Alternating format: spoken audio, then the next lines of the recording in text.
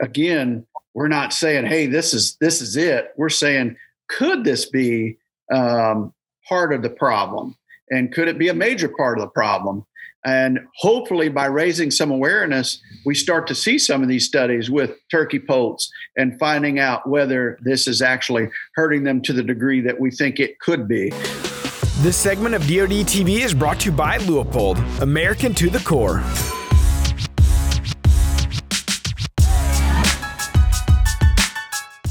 What's up, everybody? Welcome back to the Drury Outdoors 100% Wild podcast, powered by DeerCast. This is episode number 220. We got a special episode today. Special guest, you're Tim Chelsvik. And you are Matt Drury. All right, so what do we got on tap today, man? We got Mark Drury and we got Dr. Grant Woods. They're joining us to talk about neonicotinoids. We were having some technical issues before the show started, and I told Matt, I was like, why don't we just do this show on our own? It'd be easy. Well, we can't even pronounce the word, so maybe we should bring in the big guns, the experts. This is a house of learned doctors. We do have a learned doctor on. We have Dr. Grant Woods. Dr. Grant, how are you doing today? Hey guys, how's everyone today? We're doing good. Thanks for joining us. Mark, do we got you on as well? Absolutely. Good to talk to you guys today. All Maybe, righty. Mark, you could work on getting some bigger deer up on the wall there. I'll try this fall. I'd be ashamed if I were you. Right, yeah. Put that camera closer or something. It's great to have you guys on. We're talking about, I know it's summertime, but we're talking about the decline in turkey population. Grant has brought up a very serious topic that has sparked a lot of conversation across the conservation world that we'll get into in a little bit. But if you're at all concerned about wildlife populations, not just turkey, you need to stay tuned to this show. Yeah, last week we talked that we were going to start diving into some heavy deer episodes here coming up, and obviously that's on everybody's mind, but I think the correlation is pretty obvious between this time of year and the things that we're all putting into the ground and you know what I mean? Ag in general, that's very pertinent to what's happening with the turkey population and beyond. So I'm looking forward to jumping into this one. Yeah. So we should say thank you to everyone who's given us feedback on the show. We love hearing from you guys. Jeremiah Austin on YouTube, in regards to the Parker Smith show, says the Smith family is such a good bunch of people. Very inspiring to listen to how humble these people are. Yee. That's right. So he's talking about the Yee episode a couple episodes back. Josh Snyder, the same thing on DeerCast. He said, dude, if their podcast is as good as his YouTube vids, it will be right up there with the best podcast by DoD. Wow. Now you're making Tim blush. Man, that's some high praise. All right, let's dive into it, Timmy. Yeah, and we should also say if folks want to join up on the 100% Wild podcast crew on Facebook, just follow the link here in the show notes. That's right. Okay, big guns. All right, so, I know Grant and Mark, you guys text all the time and you're chatting, and this is a topic that I don't know if Mark brought it up to Grant or how this started, but this is a topic that you guys were discussing maybe a month or two back, and it kind of prompted a much bigger discussion. So kind of dive into what your thoughts are, how this all came to be. Well, I received a picture from Aaron Gaines at Analogics, and he was just amazed at how much treated seed was in this turkey's craw, and I sent that to Grant, and I go, could this be the issue with our turkeys? Because everybody knows the turkey populations across the country are really, really plummeting, specifically over the last 5 to 10 years. We went through some great years there in the of growth with the turkey population, the 80s, 90s, early 2000s. But of late, man, everybody I talk to, and I talk to turkey hunters nationwide, they're like, man, my birds are literally just disappearing. We can't find any turkeys. And then, Grant was, of course, already aware of it and started informing me, the dangers of those seed coats. And then he went several steps further and released a Growing Deer TV episode about the hazards with neonics. And I'll let Grant speak to it from there. Hey, yeah, of course, I love turkey hunting too. And from Florida to Texas, New York, turkey populations are down in a lot of my favorite places to go hide out that time of year. And I have some good friends in Nebraska, big time farmers, and they started talking about neonics and pollinators. And, serious guys, love to hunt, great guys, but big time farmers. And I started Googling neonics and looking around and found some stuff out of Canada where they'd done some research, and 65% of the adult turkeys that hunters had harvested, they found a pretty significant amount of neonics in the organs, the liver of these turkeys. And that got me thinking. And then I started looking at the Audubon sites and whatnot. And turns out neonics, a pretty small amount, can kill like an adult cardinal or grain eating birds. I'm thinking, well, man, a cardinal, that's about the same size as a young poult. And poults, of course, eat insects, and neonics is an insecticide. And so a neonic is based on nicotine, and it disables their nervous system so they can't crawl, fly, whatever. And that makes it real easy prey for a turkey poult to get hold of this insect. And they're getting loads of this neonic. And so that's kind of where I started to really dive in more and calling researchers around the nation to learn more about this. Well, and I think it's important to state we're not pointing a finger, because it's multifactorial with the turkey populations, and Grant talks about it all the time on Growing Deer TV. They got a lot of things working against them, from habitat to hunter pressure to extended seasons to the weather changes.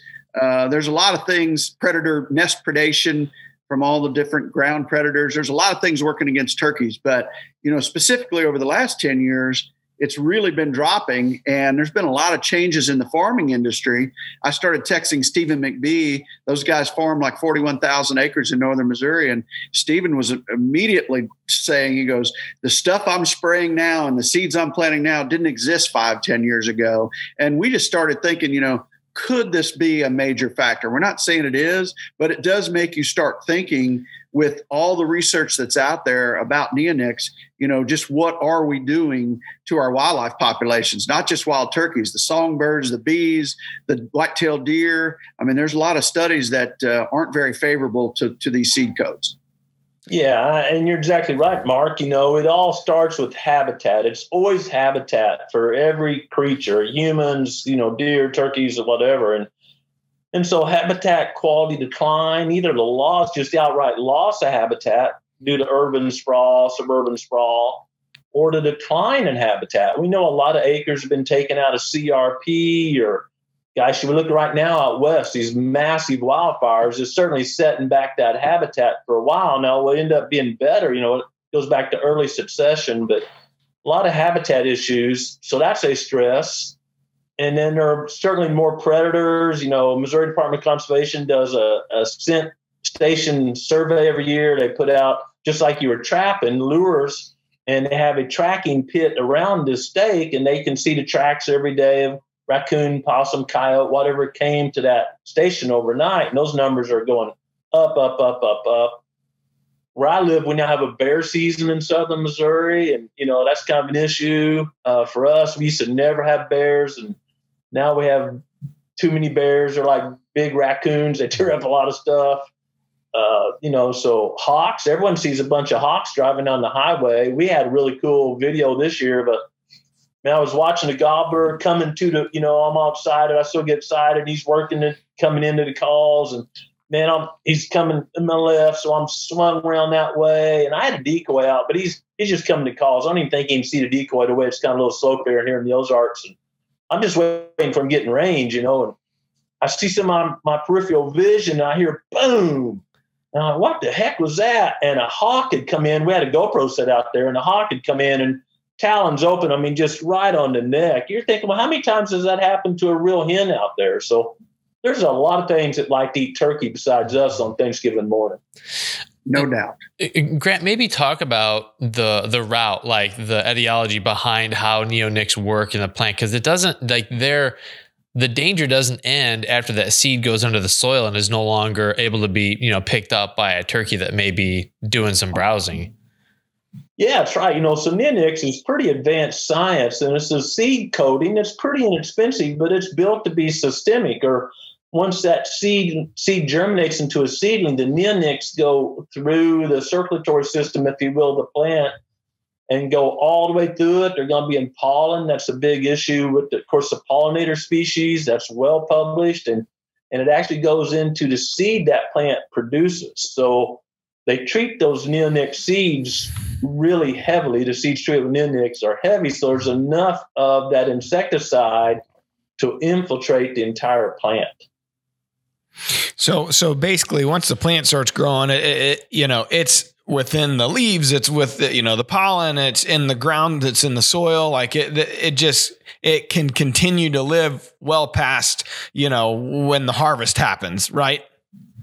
It does. It's in the groundwater. A lot of tests on that. It's a very effective chemistry to go all through the plant, and that's why those seeds are. If you ever purchased a seed that was neonic treated, it's going to be a really bright green. Some of them are bright blue, and that's a warning. If you read the label, that's a warning to tell us, hey, these seeds need to be treated slightly different than just, maybe corn seed or wheat seeds you're planting from a silo that your buddy harvested or something.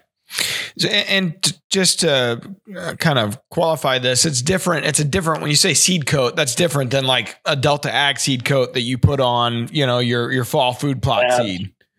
Absolutely. And if you're, you probably planting clovers. I plant clovers. They're treated with inoculant, or soybeans with inoculant. That's harmless. That's a very beneficial bacteria to help those plants take nitrogen out of the air. It's called fixing nitrogen. Mm-hmm. We're talking about a very specific seed coat that's this insecticide, a particular insecticide.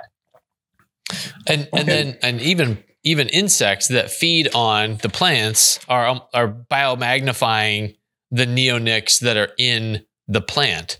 So yeah, that's right. So again, the songbird scientists, there's a lot of issues, South American rainforest, whatnot. Excuse me. So they're doing really intense research, in many ways way ahead of just turkey research, if you will. And so the birds that eat grain, like cardinals or birds with big beaks, they're getting that treatment right off the grain. But the flycatcher species, the insect-eating species that have a real narrow beak, you can tell they're an insect-eating species. They're made to pick an insect versus a big grain of corn. Well, they're eating all these insects that have been consuming or, impacted by neonics, so they can really biomagnify that insecticide. Do we know then I know there was some research done on songbirds. Do we know then what would actually happen to a turkey that has ingested a bunch of is it affecting their central nervous system? What's happening there? I'm not aware of any published research specifically on turkey poults. So we want to share that and make that well known. We're looking at other species of birds, smaller. However, there is some research on poultry species, chickens and stuff. Got to be careful what we feed them, right? Because it's going directly into the human food chain. And you certainly don't want to be providing this is well known, any neonic treated seed to the poultry industry, because it would have a negative impact on the health. And a lot of times neonics magnify their impacts by critters not being able to gain weight. It impacts their nervous system. They can't function right. And one of the ways that's obvious is they just can't gain weight. Okay. Well, are there, Mark, go ahead. So I think it's important to note that, again, we're not saying, hey, this is it. We're saying, could this be part of the problem? And could it be a major part of the problem? And hopefully by raising some awareness, we start to see some of these studies with turkey poults and finding out whether this is actually hurting them to the degree that we think it could be. I mean, it's just a basic assumption on our part, given the research with songbirds and the insects and the bees, that this could be a major contributor to what's happening in the turkeys, because it's nationwide. And a lot of these agricultural processes are nationwide. So, whether it is or not, it's going to take some studies, but I think topics like this and these conversations and the program that Grant did can start those conversations, and hopefully we learn through testing. Because one thing's for sure, the ag industry isn't testing for it, or not to the degree that we know of yet. They're not going to go test to see how it affects the wild turkeys. I mean, it's going to be us as a conservation group that will find these answers out. Grant, have you been contacted by, anyone, the conservation agencies or state agencies or even the ag industry at all since your video went out? I have, and been so pleased. I've heard from several state agencies, actually, or at least someone in it at a pretty high level. And it's all been very positive. Some of the agencies are going to start prohibiting the use of neonic seed on their public lands, maybe waterfowl areas where they plant a lot of corn or something like that. And they have contract farmers come in. So that's super positive for a lot of reasons. One of the major seed companies that didn't necessarily want to be named said that they will discontinue the use of all neonic seeds. That's a huge thing. Major, ag seed company, not a wildlife seed company. So that's a major thing. And wisely, they said they found a better alternative that will be less expensive to farmers. So, I love win-wins. That's a win-win. They came to this conclusion through pure economics and advanced science. Here's a more targeted insecticide that isn't going to groundwater or other things. And so that's a win for everyone, right? The farmers are paying less money. Everyone downstream is benefiting. And as Mark says, if we can raise that awareness and maybe some smart researchers come up with good things, and I'm chalking that up in the win column. So Grant, don't our neighbors to the north in Canada, do you feel as if they're a little bit more advanced in terms of their guidance to farmers and whatnot on neonics? I remember you saying their awareness is a little more heightened than here in the U.S. It is. They tend to run a little bit stricter on these type of regulations, and several refereed publications, scientific publications that have been peer reviewed. Other researchers say, well, that's good research or that's not good research, have come out. One of them I mentioned earlier about the amount of neonics inside of turkeys. They've done some work with deer and other species, and they're ahead. And as a scientist, what I see oftentimes, people observe stuff in the field, users like us, and start talking about it. And then someone at the university says, that's a good research topic. I'm going to get some funding and dive into it. And even in my world, way back in the day, 3 decades ago, I met a guy that liked the research I was doing. And he said, I got this thing that will take pictures of deer at a scrape. And this is before trail cameras, folks. And Mark remembers this. And that was the intro to trail cameras, at least to me. And he sent me saying it took a 12-volt battery. You kind of packed it out in the field with your frame pack. And you had 36 pictures on a roll of film, didn't dare waste one. And we published that in a science meeting, and that kind of got a bunch of stuff going. I'm not in no way taking credit. I was just a guy that got to use it. And so when people out in the field, like this gentleman came to me who was an engineer that was a great deer hunter, he just wanted a way to get pictures of deer year round, have a good idea, then it can get into university systems where they can, put that heavy research on it. And I think that's what we're seeing right now. Speaking of deer, do you guys see any concern about larger mammals being impacted by neonics? We've been talking a lot about turkeys and birds.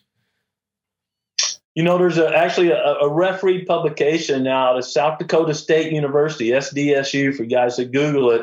And Dr. Steve Lundgren was one of the researchers on that. And they did some testing because they're worried in that part of the world with neonics getting into the groundwater supply. There's widespread ag in that area, just thousands of miles of ag. And so they actually had captive deer and monitored the amount of neonics that were in water. They tested some from creeks and just supplied them water and added it. And they found a loss of weight and, oddly enough, a decrease in jaw length of the offspring of those deer. So, yeah, it's powerful chemistry. And that's a published, again, scientific publication. That's not hearsay or me out looking at some jawbones on the back of a combine or something. That's replicated research. So yes, it's potent chemistry. If someone's listening right now and they're now concerned, how can they practically avoid neonics and feeding neonics or planting seeds coated with neonic coatings?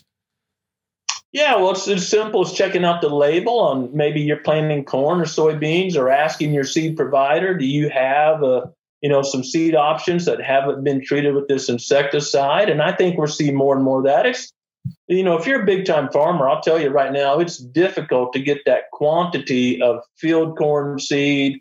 About 95% of all corn seed in America, seed corn, is treated with neonics, and 50% of the soybeans. So you have to work a little bit, but it can be done. And I think that will happen more and more as these more advanced methods get out. And my favorite, one thing I love to work on, I've applied it to my farm here for years, is what a lot of people call regenerative ag. We kind of call it the release process because it's food plot size. We've just scaled it down for guys like me that aren't planting 100 acres at a time. And you get away from the need for any of those insecticides and stuff like that. And I got to tell you, I'm thrilled with my food plots. And the deer I'm growing here in the Ozark Mountains, a rough area, there's better ways. And about 5% of cropland in the United States is now using regenerative ag. And that number's growing annually. And oddly enough, I think it's really cool. The government, part of this 30-30 program, I'm not being political at all, is going to be changing some of the crop incentive monies that are paid now to encourage farmers to have cover crops and some of these things that improve the soil. And just think about this, if where you're hunting now is bare dirt 6 months out of the year, and now it's got a cover crop of small grains and clovers or brassicas, whatever, you just went from X hundred acres of bare dirt to food plots that are making your deer better. And these plants are, producing air, obviously clean air and clean water, and building soil. So there's some real easy steps that I'm seeing take hold across America that are beneficial for everyone, not just hunters, everyone. And I think that's the end game, is changing some of the farming techniques as farmers get comfortable with it, as they learn, because this is their income. I want to be super sensitive that this is their income. If you come to me and said, Grant, you can't own a gun or a bow, I'd be really angry. It would not be a pleasant conversation. And if you're telling a farmer you have to totally change what you're doing, man, you're impacting that family's income. And so as they're learning and the science is advancing and people are seeing, boy, they're making as much profit, they're growing as much grain per acre, but have less money in input, so their net profit is higher. This trend is sweeping the nation and, in fact, the world. In Europe, they're ahead of us because of regulations and really encouraging farmers to use the regenerative ag model. We're talking about how it affects animals, but how does it affect humans? If because ultimately, if 90% of the corn, 50% of the soybeans, like, it's being passed down to consumption, human consumption at some point here. So, are there any studies on how it may affect humans? There are. I did not, just really candidly, maybe this is where I'm messed up in life. I didn't really scan or read those human ones. I was more interested in turkey or deer. So I didn't spend a lot of time on those publications. I saw some titles sliding by when I was searching for what I was looking for. But I'm a very practical scientist, and Mark and I have talked about this. You hear all this stuff about glyphosate and Roundup Ready. Man, those were some awesome deer days and turkey days. And even the European Union, it was early this week or last week, I forgot which one, after a multi-decade long study, just come out and said there's zero evidence. Zero. This is what I consider a pretty protective body, is maybe a way to phrase it. Mm-hmm. Zero evidence that glyphosate has any negative impact to humans, period. So we've known this for years. It's the most studied herbicide on the planet 100 times over than anything else. And you get the midnight lawyers on the cheap TV channels, saying, call now. If you've ever sprayed your driveway with Roundup, you're likely to die in the next 3 days, and call us now. That's absolutely not true. Please don't listen to that stuff, folks. So there's alternatives. There's good tools. Glyphosate is one of them.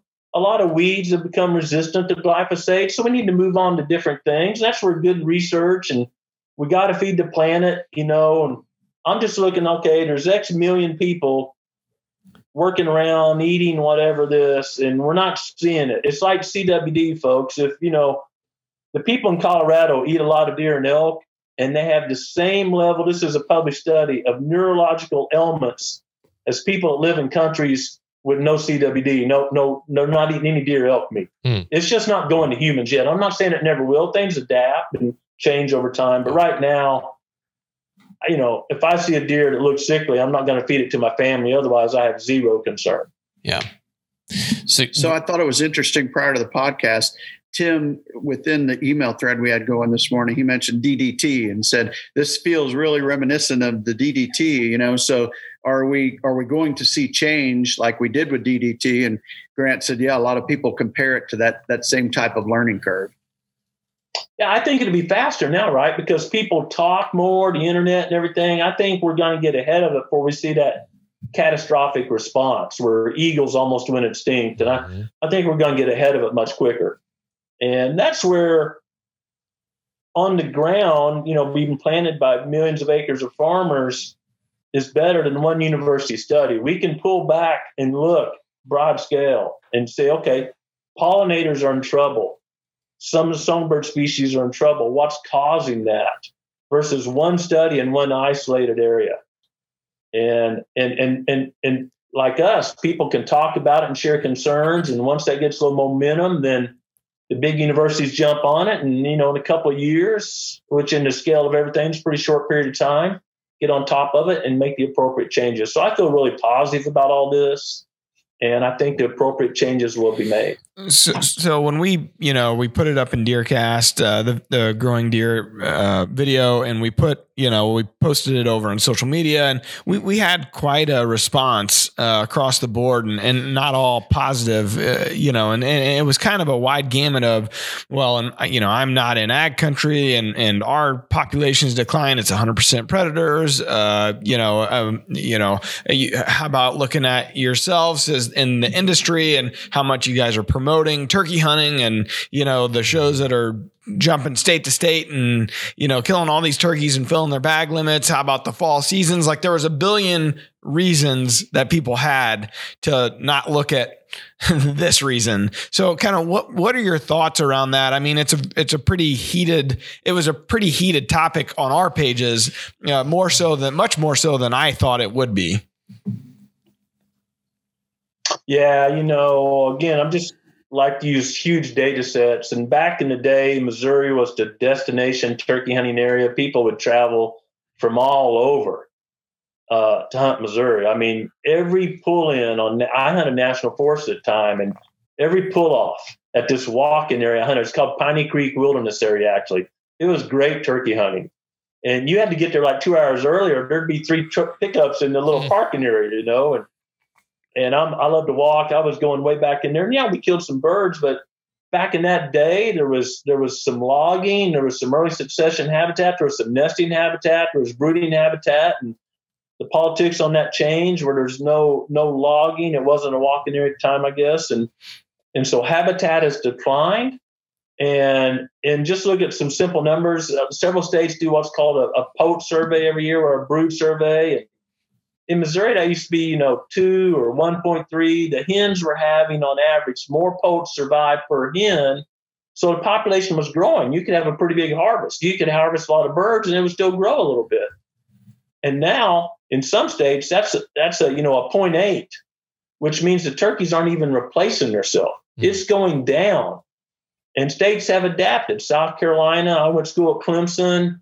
Loved turkey hunting down there. It went from a 5-bird limit to now it's a 3-bird limit and 1 bird the first 10 days. So states are adapting, but it's not an overharvest. If the habitat is productive, turkeys can make so many poults. It's just harvest is a non-issue. Like we've already lived through this, and we've had bigger turkey hunting numbers. I mean, we've lived through this. We have ample evidence. It's a habitat decline, and really, candidly, again, just common sense stuff, having chickens is a big thing these days, and like that. They're all talking about predators. They're all talking about, I can't grow hens in my backyard because the raccoons and the hawks are eating them all. Well, they're not just eating chickens, they're eating turkeys too. Yeah. And my family likes to watch Andy Griffith, Mayberry RFD, and I was laughing the other day. Kids are home from college, we're just, having a good time, and they come on TV, and it was an episode where, really briefly, Andy put some guy in jail, and he got out of jail, and he's coming down, everybody's scared, and he presents Andy this shotgun for kind of changing his life, for making him get on the right track. And Andy says, well, this is perfect for shooting those chicken hawks, which was the accepting thing to do in that time. And now it's a federal offense. And and I'm not saying we should shoot hawks, so don't get excited, but there's a hawk on every telephone pole around here.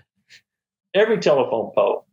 And like I said, we videoed a hawk, coming in and just smacking our decoy this spring. Well, I got to bet the hawk population, I'm throwing a dart at a board, but it's 10 times what it was 20 years ago, literally.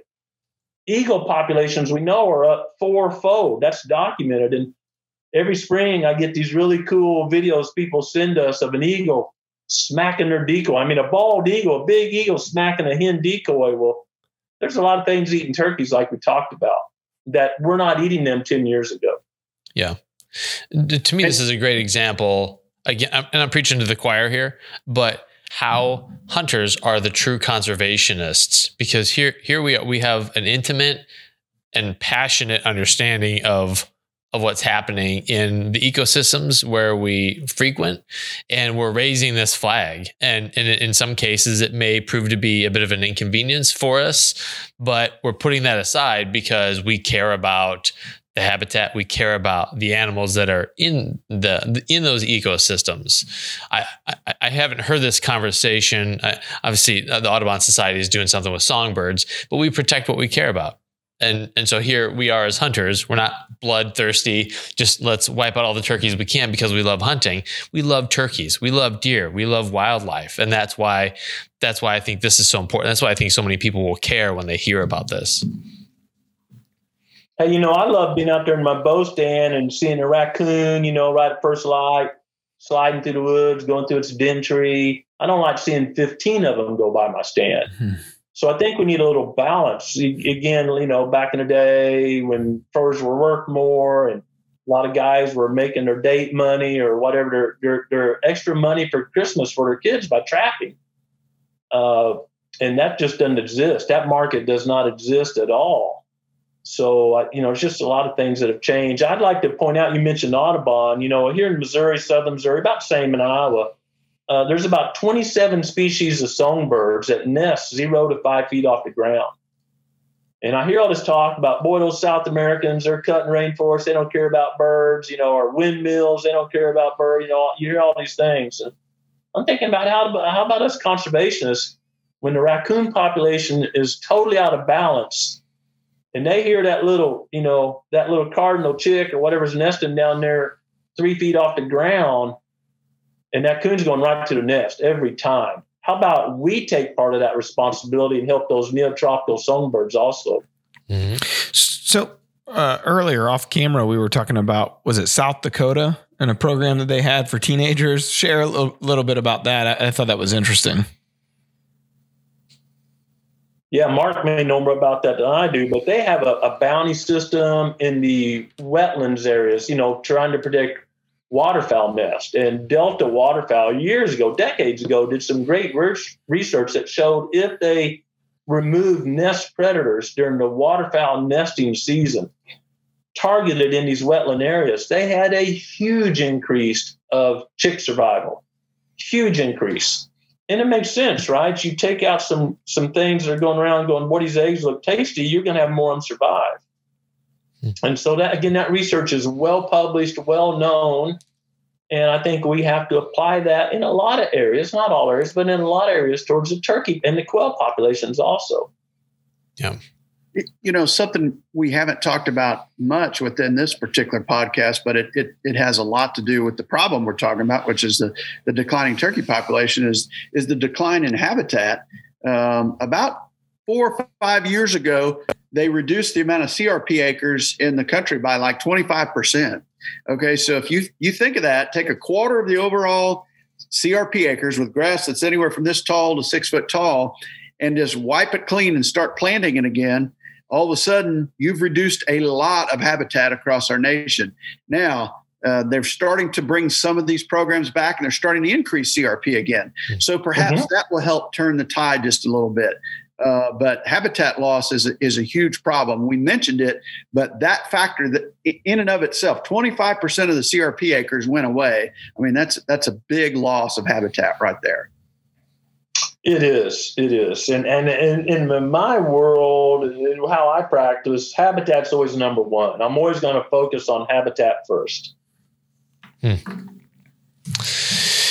Well, is there anything that we're missing on the conversation about neonicotinoids at this point?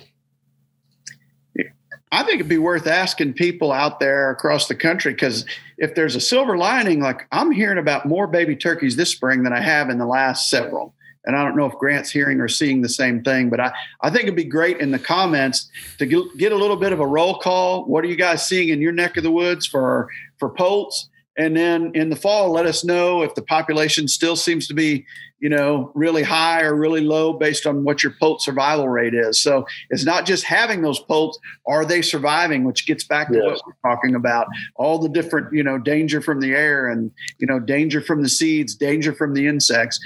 We seem to have had a good hatch.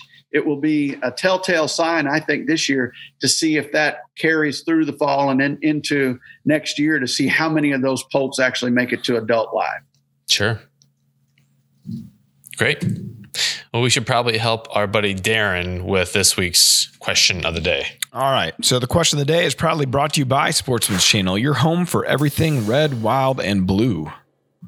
Hey, guys. My name is Darren Ropp. I'm from Sheridan, Iowa.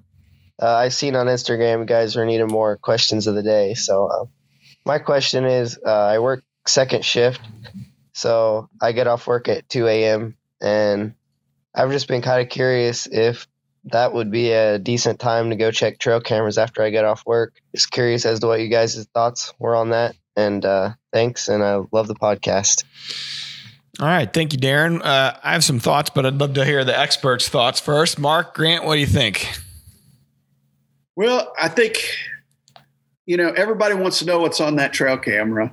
And if you look at different times of the year, I think there's a different rate at which I would check them. Cell cams are obviously the best answer to that because you can check it daily. But if you don't have cell service or perhaps don't have a cellular camera, then during the summer, I check my cameras about once a month. So if I got off at work at 2 p.m., that wouldn't stop me from going and checking those trail cameras. I like midday as best I can. I always like checking them at a time when the deer aren't moving. I'm also very careful about not going in there on the wrong wind, to make sure you don't put your scent over the deer. But the frequency in which you check those cameras might need to increase as you approach the season, because all of a sudden the whitetails start changing their habits. And as you reach the middle part of October and then the later part of October, I'm checking them much more frequently because the home ranges start to expand and the deer are moving much more. So hopefully that helps answer your question, Darren. And a great question at that. I actually met Darren last year during the fall, and he's a really good outdoorsman and a nice young man. It was nice to have met him. So he's specifically saying he gets off at 2 a.m., not p.m. Yeah. Okay. So he's in the middle of the night and you're saying, don't go when they're out. Well, I would think, depending on the moon phase, the 2 a.m. might not be a great time to go check right now. Actually, if you want to go check them at 2 a.m., I drive up to that camera in my truck and check it and not think a thing of it, actually. So I'm sorry, I misheard that. It's actually 2 a.m. Like I do a lot of stuff in the middle of the night and the deer are out feeding. You drive by in a truck with lights on, they won't go 30 or 40 yards generally. So actually it's not a bad time to move a set or check a camera. That wouldn't bother me at all. I'd drive right up to it if you have access to it. There you go. Right on. Grant, any thoughts here? No, I agree with Mark. My first experience long ago, I was down at a hunting camp at Mossy Oak, and we stayed up late talking. I was a new kid in camp.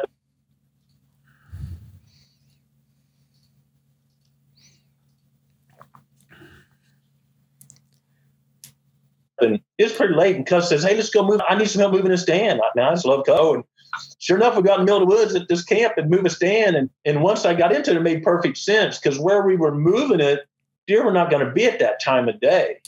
And he was moving it so it would be in a position when deer were coming off this ag field to come back through this bottleneck. And, he could slide in there in the morning, but we needed to move it when they were not in that area. So like Mark says, just going in when they're not there. Yeah. All right. Very good. Can't argue with that. All right. Thanks for the question, Darren. Absolutely. So last thing, let's go to the wildlife. The wildlife word. And that's brought to you by the American Hunting Lease Association, your hunting access resource. Like if you're a hunter, you want access to someone's ground. It'd be awful nice to go in when you're asking for permission, say, and I carry my own liability insurance that would cover you, the landowner, if there was some kind of accident or whatever, and you don't have to sign anything. It's a pretty cool deal they've got going. Absolutely. So here's the question. It's multiple choice. Why do a whitetail's ears go hairless during the summer? Is it A, their nutrition is spent on growing antlers or nursing fawns? B, the intense daylight stunts hair growth? C, it helps them shed heat? Or D, it helps them run faster? All right. So Grant, you're the expert here in everything whitetail. You're up first. Man, I think it's that run faster thing. No, getting rid of heat's a huge issue for critters that size in the summer. Agreed. Mark's going with C also, and Matt. Well, yeah, I'm gonna go with these guys. He's not going to deviate. Yeah, they essentially serve like radiators, shedding heat for deer in the summer, trying to beat the difficulty that the additional heat and that brings. The other challenge though with that is it makes them more vulnerable to ticks and biting flies there because there's just no protection. That's why you see those pictures just covered in ticks, their ears, their face. Oh man. It really is a bad deal for them. You know, when you step out of the heat and get in your air conditioned truck or into your air conditioned home, think about those poor deer out there facing everything they face day in and day out with no breaks. Yeah. All right. So before we leave, I got to know, are you guys getting some giants on trail cameras yet? That's what I want to know. Mine aren't out yet. Look at they'll you. go out next week. So yeah, I never want to miss the first week of August. It seems like the deer kind of get out of their funk that they're in June and July. They start moving around a little bit more. Antlers are pretty much done, and they're a lot easier to get their picture in August than they are July, in my opinion. That's why I have. Yeah, things are looking great in the Ozarks, man. We've had a great growing season. We haven't had the floods, but we've had timely rains. It's green. I'm looking out the window now. I mean, the only negative is I got to mow the yard a lot more this year, but it's really looking good here. Good awesome. Deal. Awesome. I don't know how Mark can hold off that long. I mean, I'm fine holding off like through mid-July, but like, I don't know. We put out a few cell cameras and it's just like, It's like Christmas. It is. And then I'm getting real excited for the season. So it's almost that trigger that says, all right, time to get serious. So excited. Yeah, absolutely. Well, if folks didn't listen last week, we had Rick Malik on, longtime DOD team member, talking about how to manage a property that is kind of a distance from your home. So if you didn't listen to that, make sure you go back and check that out. And next week, we don't know yet. Who knows? We do know it's going to be episode number 221. That's all we know at this point. I have some ideas on who we're going to have on. Some more. I wanted to dive in deeper with more Drury Outdoors team members. We got some absolute killers on the team. Yep. And these guys are putting in the time, the work, whether they're hunting small properties or leases or it's across the gamut. It's all over the board. So I want to start diving into that here in the month of August. And I think you're going to get some really good podcasts out of the Drury team. So looking forward to it. Heck yeah. And thanks to everyone who's joined the 100% Wild podcast crew on Facebook. Sorry for the videos that we keep posting in there. All right. Until next time, I think that's all from here. Yeah. Thanks, guys. All right. Thanks, Dr. Grant. Thanks, Mark. We appreciate you guys. We appreciate you all. And I want to say a special thanks to Dr. Grant. He has been such an influence to myself and Terry and Matt and everybody at Drury Outdoors. And you are a gift to conservationists and to outdoor enthusiasts like us. I mean, we are lucky to have you, constantly week in and week out, giving us knowledge that nobody else is really talking about. So everybody check out Growing Deer TV because it's amazing. It's a wealth of knowledge. We appreciate you, Grant. Thanks for your friendship, Mark and guys. I appreciate y'all. Appreciate you. All right. Appreciate you, Matt. I'm just kidding. Yeah, that's right. Sorry. All right. See you guys next week. Best friends. Yep. Yes, we did. All right. Until next time. Peace out. DeerCast is giving you the chance to hunt with Mark and Terry Drury. Head over to deercast.com to enter.